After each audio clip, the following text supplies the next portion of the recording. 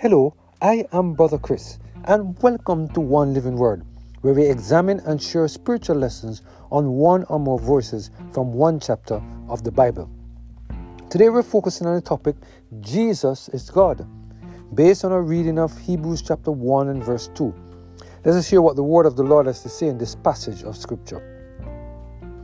Hath in these last days spoken unto us by his Son, whom he has appointed heir of all things, by whom also he made the worlds.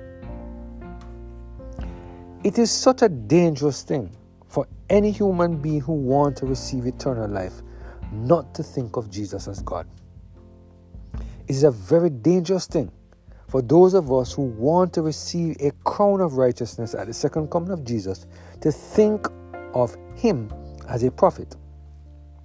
It's a very dangerous thing for those of us who want to sing the song of Moses and the Lamb in heaven to think of Jesus as a good prophet. For those of us who are living in these times of earth history, the Bible is very clear that Jesus Christ is God, co-equal and co-eternal with the Father and the Holy Spirit.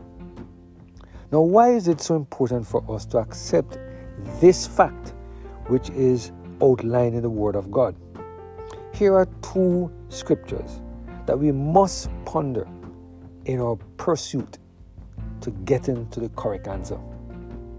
Number 1, John chapter 14 verse 9. Jesus said unto him, I am the way, the truth, and the life. No man cometh unto the Father but by me. Jesus made this claim because he was fully aware of the fact that his death, burial, and resurrection paid the wages for our transgression and was the only way that we can be reconciled unto God. Number 2, Hebrews chapter 1 and verse 2.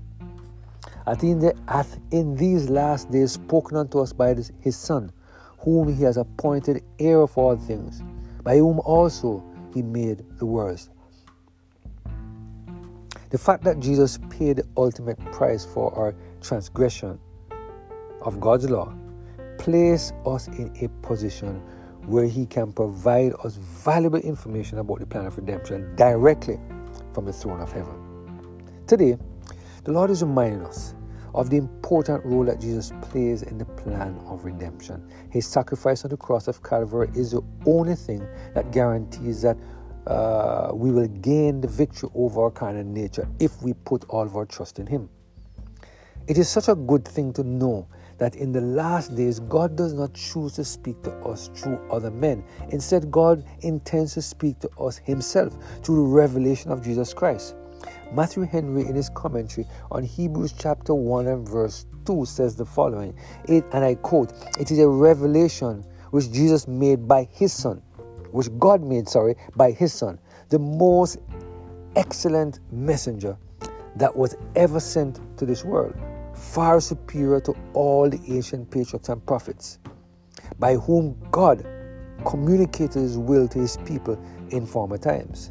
And here we have an excellent account of the glory of our Lord Jesus Christ, the glory of his office, and that in 3 respects. Number 1, God has appointed him to be heir of all things. As God, he was equal to the Father, but as God-man and mediator, he was appointed by the Father to be the heir of all things, the sovereign God of all, the absolute disposer, director, governor of all persons, of all things. All power in heaven and earth is given to him. All judgment is committed to him. Number 2, by him God made the worlds, both visible and invisible, the heavens and the earth, not as an instrumental cause, but as his essential word and wisdom. By him he made the old creation. By him he makes the new creature. And by him he rules and governs both.